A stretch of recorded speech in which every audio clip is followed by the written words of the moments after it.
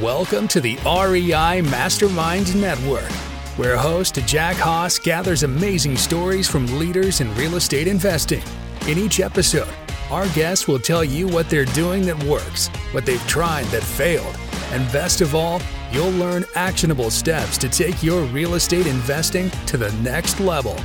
Now, here's Jack with another value-packed episode.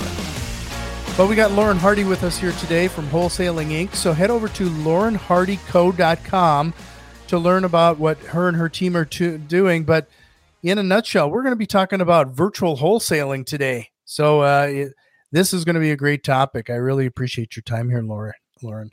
Hey, I appreciate you having me. Oh, well, this is going to be a big topic. People are always getting into real estate investing for the first time. They're looking at wholesaling. That concept of doing it virtually is always appealing, but it seems like people need to have a better understanding of wholesaling in general first.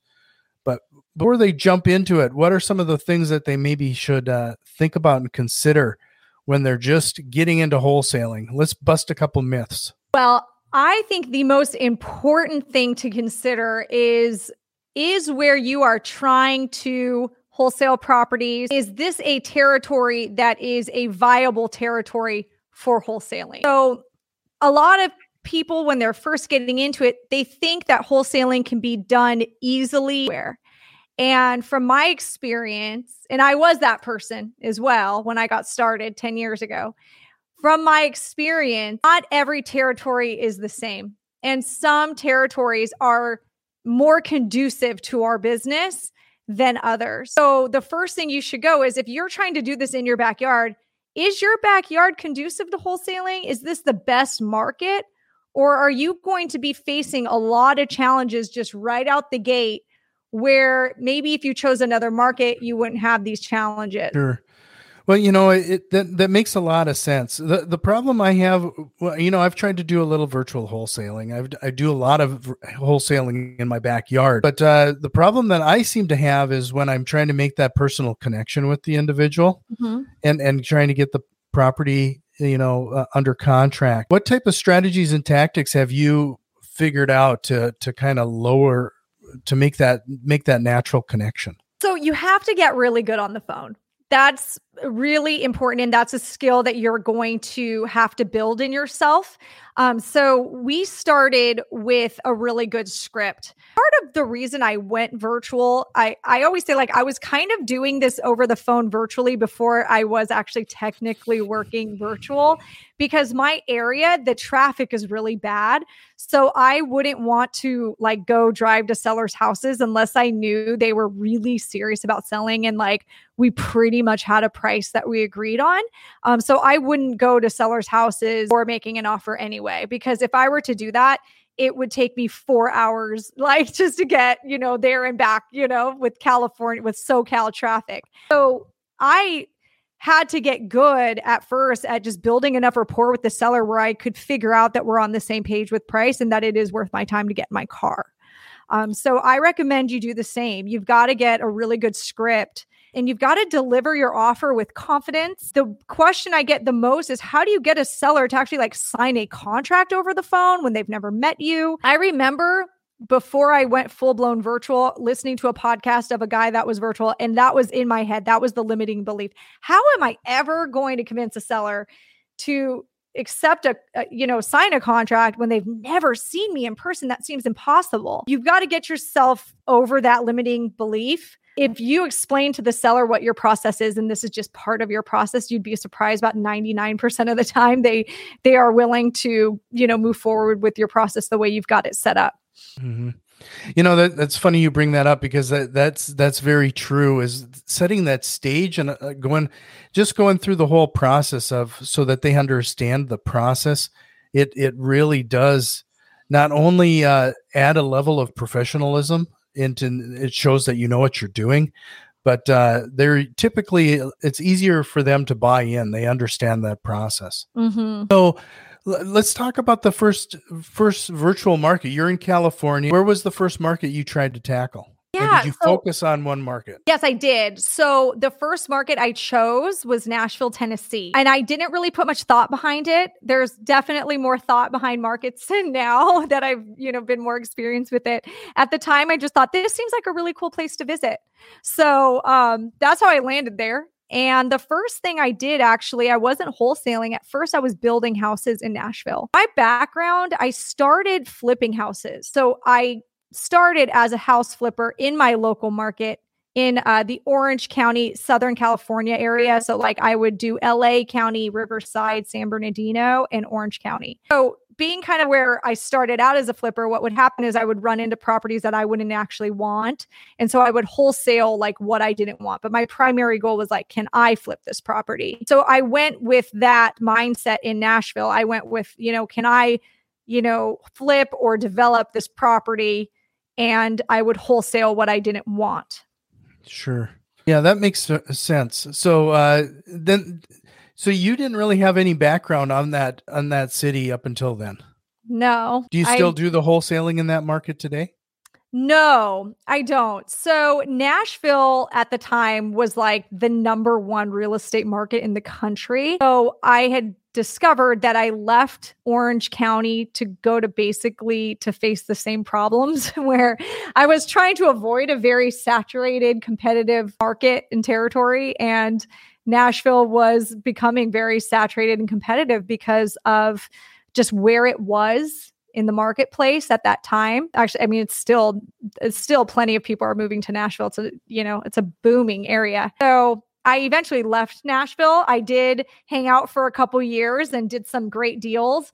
But as I started feeling like, I'm dealing with the same challenges I did in my backyard, I might as well just do this in my backyard. That's when I left and I moved on to, I chose a more stable market of Oklahoma City and Tulsa, Oklahoma.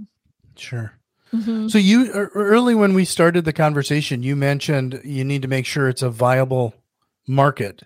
What are some of those measurements that you go by now to determine whether that's a market you want to tackle? Yeah. So actually, the way I like to think, and if you're going at this as like you're a wholesale, this is what you have to kind of put in your head is, so wholesaling, the entire concept is you are getting a property at a discount, and then you are going to sell it to another investor who has the expectation of it being still at a discount, but you've sold it just high enough to make a spread for yourself. So for you to be able to get properties at a discount, you need to be able to convince a seller to take a discount on their home. It really all boils down to that. So I think about in this market, is there seller motivation?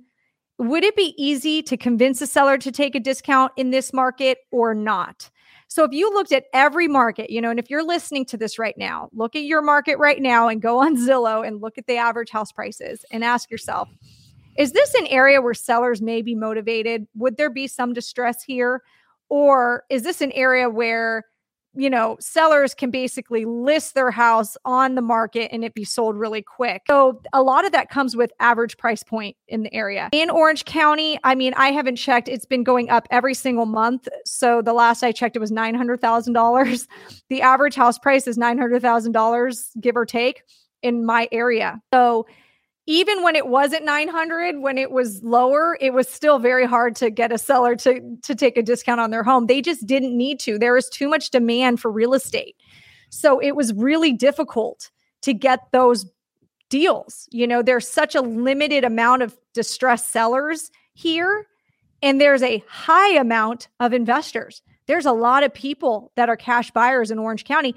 They're not just wholesalers or real estate investors. Like, there are just people that have cash because they're independently wealthy, so a cash offer is not very competitive here. So I have noticed in, say, the $200,000 range average purchase price in the area, that's when you start getting a more seller motivation.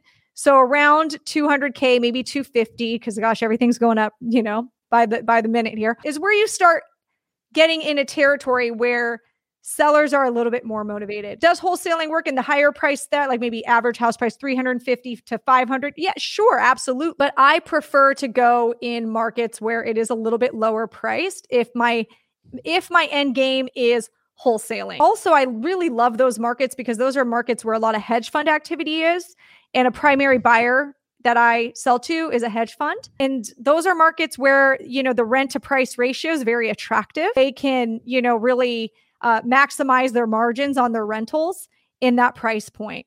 So that's sort of what I look for in a market. Mm-hmm. Yeah. So you're kind of feeding the machine right now. We hear the hedge funds going in and buying up a lot of properties, but you're using that as a big aspect of one of your exit strategies. Absolutely. Yeah. I want to know that there's hedge funds in a market I'm at. Sure. Mm-hmm. So is there a way to find out if there's a hedge fund in the markets that you're at? It takes a little digging. I think there's a few different ways you could figure it out. If you happen to know names of hedge funds, you can look on their website and they will usually list the markets that they're buying in. But another way is you could just pull a list and say property upstream. Or if you have Investor Lift as well, and you can pull a list of recent purchases in the last 6 months, and you'll see, that there's maybe someone who's buying, some entity that's buying, 20 houses in the last 6 months or more. That's when you usually know it's a hedge fund. Right. No, that makes a lot of sense, especially regarding all of that. I was just going to ask you, if you don't have that as an option, and you're going into these virtual markets, how have you found ways to establish that buyer's list you're going to need to wholesale too? But it sounds like you usually pulling those lists from PropStream or what have you. Yes. So a lot of reverse engineering with lists is a great way to start. We will pull lists and we'll send mass text messages, saying, hey, we have a deal in this area. I saw you bought one here. Are you looking to buy more deals? We'll market ourselves in that way and try to build a relationship and then add them to our buyers list. We also go on Facebook in the local real estate investment association Facebook pages. That's a really great resource. So we will always post our deals on there, and that's where we've found a lot of our buyers. Well, would you mind now that you're let's take Oklahoma for example. Talk us through the process, from what do you do for you're finding your leads today? To get the seller leads for the properties. Yeah. So I'm always doing direct to seller marketing. So that's kind of my thing, what I'm known for. I have never really bought anything off the MLS. I don't work the MLS or agent listed deals. There are wholesalers that do. I just never really have done that. I am all about the direct to seller stuff. So we do a lot of, cold calling, text messages. We have a TV ad. So that's how we're getting a lot of our deals. And it really does take a lot of leads, to get that one deal. So, there's a lot of talking to a lot of sellers, building rapport, making a lot of offers, to finally landing that one deal. Sure. And then once you get it in somebody in your pipeline, talk a little bit about the process there. Since you're doing it remotely, do you do Zoom calls with them? Is it just strictly phone? What does the process look like? Yeah, so it's all over the phone. When we get someone into our, say they got a marketing piece from us, we will, make sure we get them on the phone, and we have kind of a basic property questionnaire that we get asked. We ask them at first. And it does take a minute to kind of get through all the questions. We really want to verify the property details. And then from there, once we have all the property details, we come up with an offer price without seeing it. So sight unseen offer. And we will get the, seller back on the phone, and we'll say, okay, this is what we are, offering for your property. They don't always say yes at first. Sometimes it's, I'll think about it. Sometimes it's no way. And then we put them on a follow-up sequence, just kind of depending on their response. So yeah, it's a lot of that. It's a lot of following up until you get the seller, ready. When they're ready to sell, and we have an agreed price, we send them the contract through DocuSign, so they can do it with a click of the button. There are some sellers that are not internet savvy, and what we will do in that case, we have some boots on ground in our markets. We will have our representative who's out there go meet the seller and hand them the contract. And when the seller signs, they get it back and they will scan it to us. So that's how we, help that seller. Sometimes we get sellers too that say, listen, I'm old school. I want to shake your hand and meet you in person. That's when we would, send the representative as well. Sure. Yeah. So you get the property under contract. What type of due diligence do you do at that point? And I'm sure you need photos and a few other things. Is that when you send your boots on the ground to that property Yes. as well? Yeah. So our goal is to know within 2 weeks, 14 days, what we're going to do with that property. So we will first schedule a photo appointment. Usually that photo appointment takes like the first week up because, it's coordinating with tenants or the seller's schedule or our schedule. We get the photos back. We look at the photos and we think, okay, we underwrite. I call underwriting the deal, and I think, okay, if I were to flip it, could I make this price work? Given the photo condition, if I were to hold it as a rental, is this something that would work, as a rental for a hedge fund? If we determine that the pricing still looks okay, we will show it to our buyers on our buyers list, and we would have a open house kind of date scheduled already with the seller at that point for maybe the following week or maybe a few days after that, and we would get buyers into it. And we get, the buyer feedback. Hopefully we get lots of offers on the home. That's the hope. And at that point, we know by 14 days, what, are we wholesaling this deal? Is it something I'm going to buy myself to flip because I still get to cherry pick what I want as well, which is a benefit to being a wholesaler, or is it like crickets? No, for example, we had that happen just now. We knew a property. I had a feeling that it was overpriced after seeing the photos, but it was in a good area. So it was kind of like, maybe we can see, maybe this is more of a landlord deal. It's not a flip, but maybe a landlord deal. So we marketed it. It was still crickets, didn't get any, traction on it. So, we called the seller, let them know, we're not going to move forward at this price, but this is what I like to have is a price that I will move forward at. Sometimes that's difficult when you get no buyer feedback at all. So luckily I am a buyer. So I put my price in and I say, okay, well, I would buy it if it was this. So I think one thing that's really helpful, and I think a lot of new wholesalers, and also I see wholesalers have been doing this forever, and they really don't understand property values. They don't know how to flip a house. They don't know all the costs that are involved. So they can't confidently go back to the seller and say, I need it at this price. So I think if you want to really be a good wholesaler, it wouldn't hurt to learn how to flip houses, learn how to, buy a home and hold it as a rental so you understand the pricing. And, you can price homes out, accurately. Well, with the huge fluctuation in price, when it comes to cost right now, how have you been able to adapt to that then? Do you mean construction supply?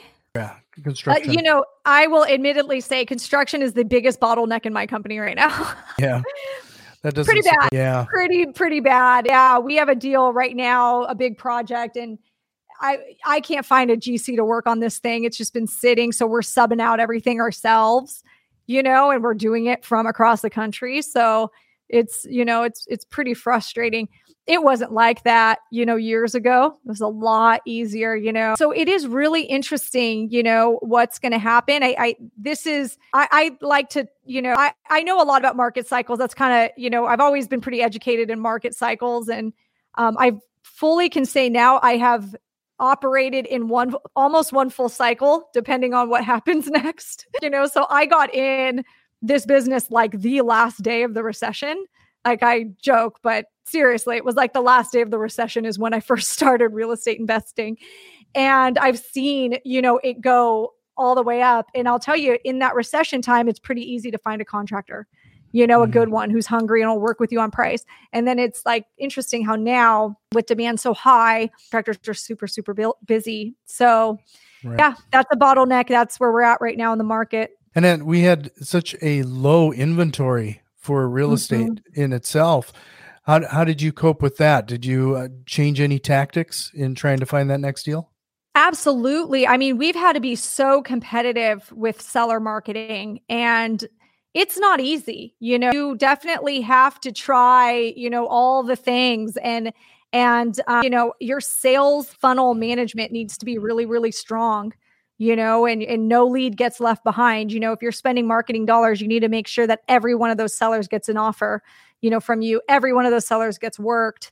Something that I transitioned to this year that I never did before was really focusing on monetizing every single lead. So, because it has taken more leads to get that one deal. So what do you do with the 45 leads that you didn't make a deal out of? We now are referring those leads to realtors, so in the hope that, maybe one of those becomes a listing, and we get a referral fee for that. So that's something that we've done this year that, we didn't really feel the need to in previous years. I probably should have. I didn't really realize how much money I was throwing away. So we even are like, now it's kind of the new forward thinking thing that I want to do is actually have like an in-house realty arm, to work those leads that, we're not using right now. So. Yeah. Well, when you have that many referrals, how do you trust and verify the realtor and that everything's going to work out there? So that's been a big bottleneck as well. So in one territory, we have an awesome realtor who's doing everything like, we have a Google spreadsheet, that she like updates to let us know like seller's been, reached out to and have a listing appointment on this day. And then we have another realtor who we put on the same process and he doesn't update anything. And we haven't seen one listing come out of him. Whereas like the other girl, we've seen a couple listings come out of her. So you definitely have to find a good realtor who's hungry, humble. I think that, the difference I can tell is this other realtor seems a little fat and happy already. He's kind of got a pretty active business as it is. So I think he's not taking our leads very seriously because he has to split, them with us. So it is finding that right realtor, and making sure that they are working your leads. Again, this is something new this year that we started doing. Haven't refined the process, but that's what motivated me to actually get somebody more like in-house, set up an actual team, like a realty arm that's a team with the team name and all of that, and, that way I can kind of have a little bit more control over them and I can see, what they're doing a little bit more. Sure. Yeah. There's been a couple times now where you mentioned having your boots on the ground and, somebody going over to the house, maybe to do a walkthrough or get the paperwork signed or validate a few things. How important is it to have, when you're getting into virtual wholesaling, how important is it to have a boots on the ground in that market? Yeah, I know it's super important. It's super important. In fact, there's going to be a certain point as you get busier and busier where you might have to hire somebody full time, So the first stage when you're new is I say, find another wholesaler and just JV with them, joint venture. And that is the easiest way. You don't have to pay them per hour, that's the best way when you're a newbie to start out. Always start out with a JV. That's how we start out. And we're not newbies. We still start with JVs in every market we're in. If we're in a market, we've never done a deal there, like we will try to find another wholesaler to work the deal. Number two, next phase is I call it getting a runner. So a runner is maybe someone that you found on Craigslist. They work, when you need them, totally part-time, not a set schedule, at maybe $20 an hour. And they go and you teach them how to take property photos and how to meet sellers and how to talk to sellers. Pretty simple training. It takes us like an hour to train them. And that is the person that we've ran off for a long time. We are now, there's a point where you hit where the runner becomes a little bit chaotic, like not having just this full-time person that is available. And so we've just now hired like a full-time representative full-time there. That's the first time I've ever done that. So I'm excited because we've just exceeded that place where the runner is not going to work. We need a more reliable presence. So I'm pretty excited about that. So you mentioned, especially when you're getting into a market for the first time and you're still using joint ventures, to accomplish this. How do you get, I'm going to just guess now based on some experience, there's kind of a mindset there as well to get over the fact that you have splitting the deal or the other guy might steal the deal or a variety of things there. How do you work through some of that? Yeah. Okay. So, I have I don't know if we've mentioned it, but I do have a coaching program. I've coached a lot of students on virtual wholesaling. I think we've had over 370 students at least. And so that is a number one thing. And I say like, this is one of the commandments, like thou shalt get a JV partner. You have to just trust me on this one. Okay.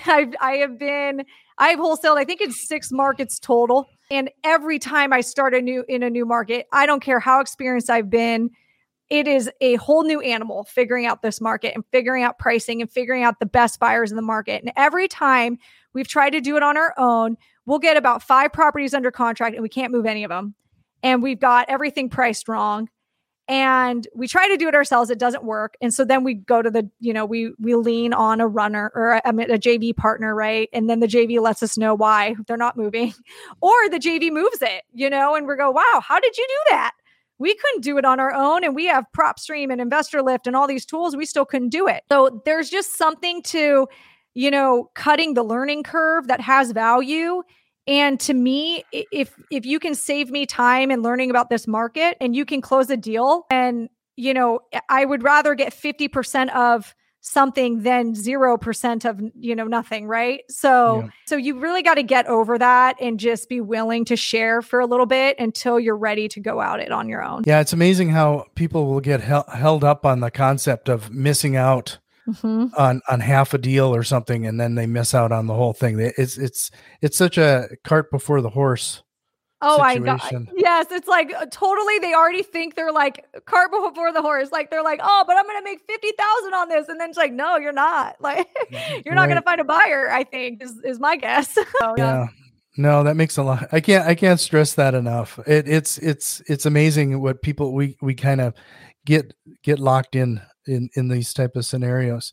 So when you're doing this virtual wholesaling, it's one of those things I've told quite a few people, especially when they're getting into wholesaling for the first time, the concept of getting a property under contract, everything gets so much easier when that first deal finally lands. There's like something that snaps or clicks that it finally makes it like in your mind, like, oh, this actually is possible. This actually is going to work.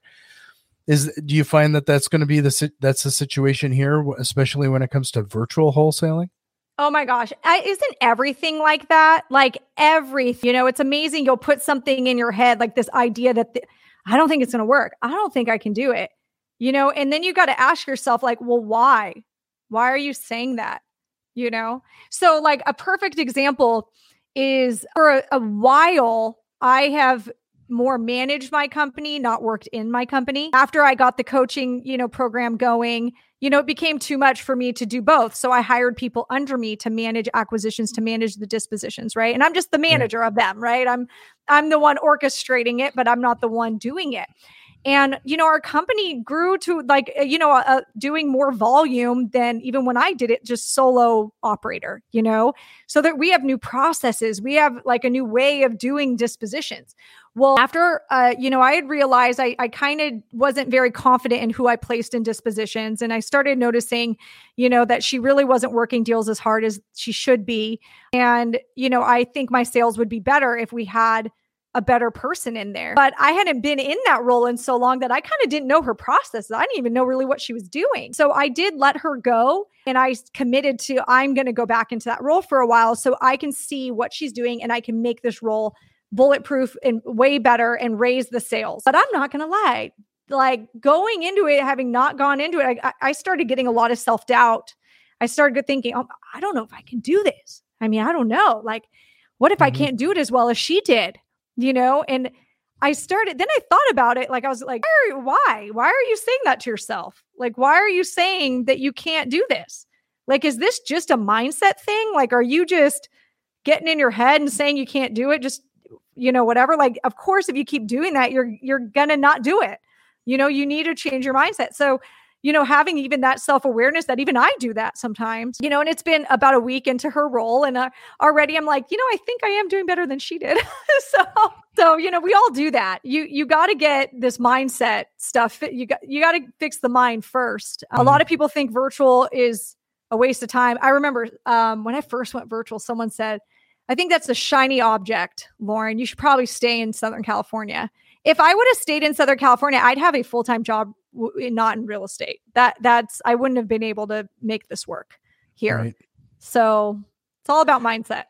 I keep focusing on this, the concept of this mindset, because there is something associated with that, and I always tell people that very first one is always going to be the hardest one. It's going to be, it's going to be a drudge drudgery associated with it. You're going to Mhm.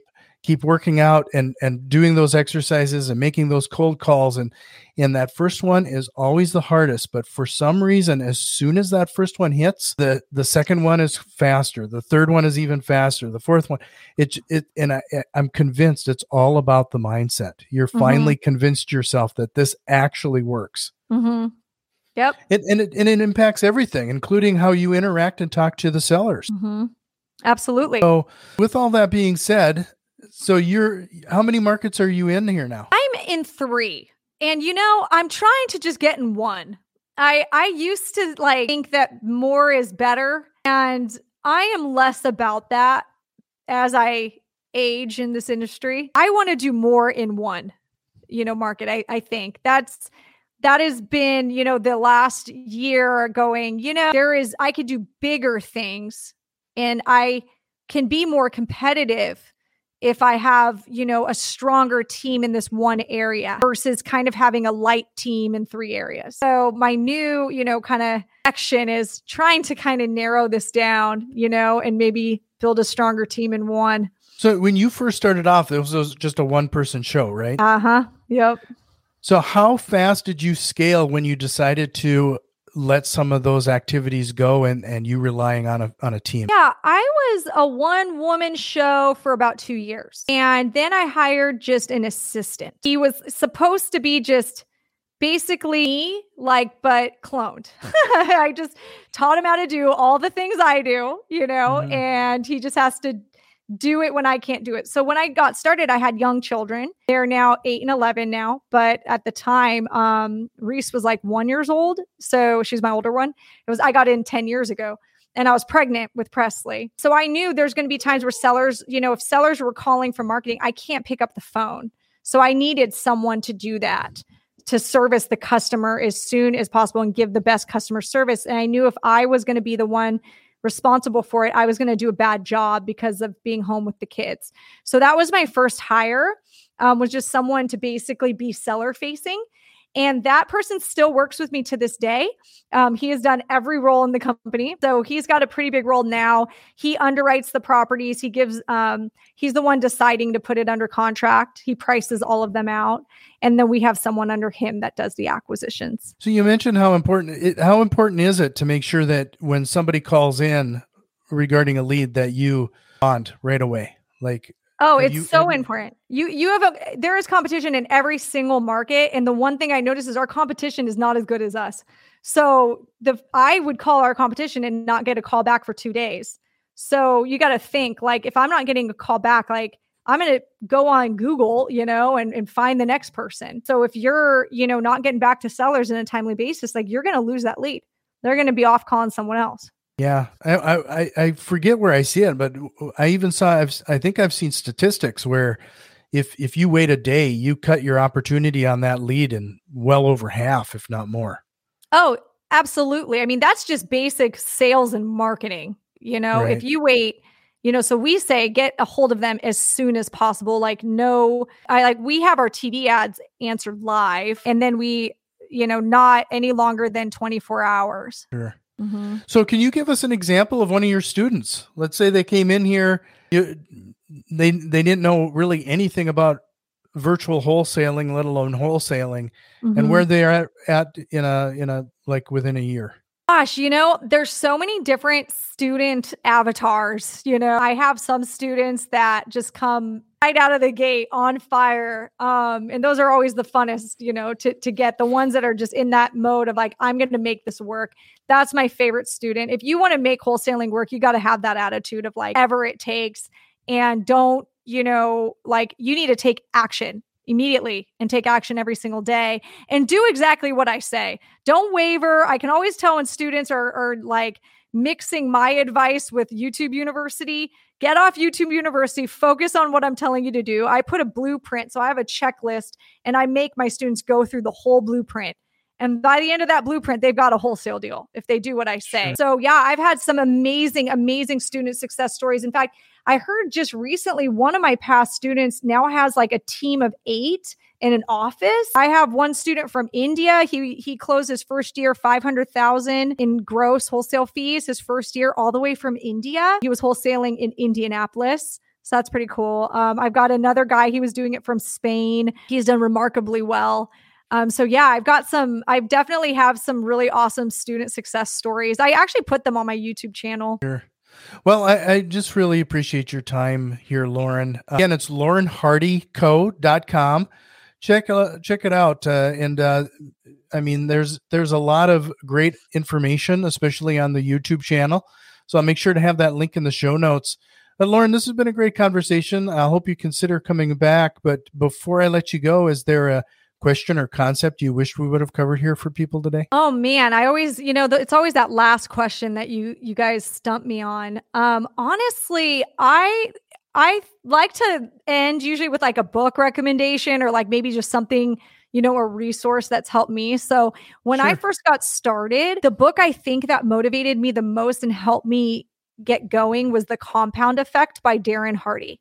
So it's a book that stresses that the little things that you do every day, these little actions and these choices that you make every day, they seem so small and they don't seem to get you anywhere at first, but there is a compound effect to that. So it's a pretty motivating book. I try to like pick it up every year. So yeah, that's what I want to leave you guys off with. I'll make sure to have a link to that book in the show notes. I appreciate it again, Lauren. This is great. I hope you'll consider coming back sometime. Awesome. I'd love to. Have you learned at least one actionable step to incorporate into your real estate investing? If so, please consider returning some of that value by leaving a positive review, subscribing to our YouTube channel, or joining our growing network on Facebook and Twitter. You can find links to all of our social media accounts in the show notes. See you next time.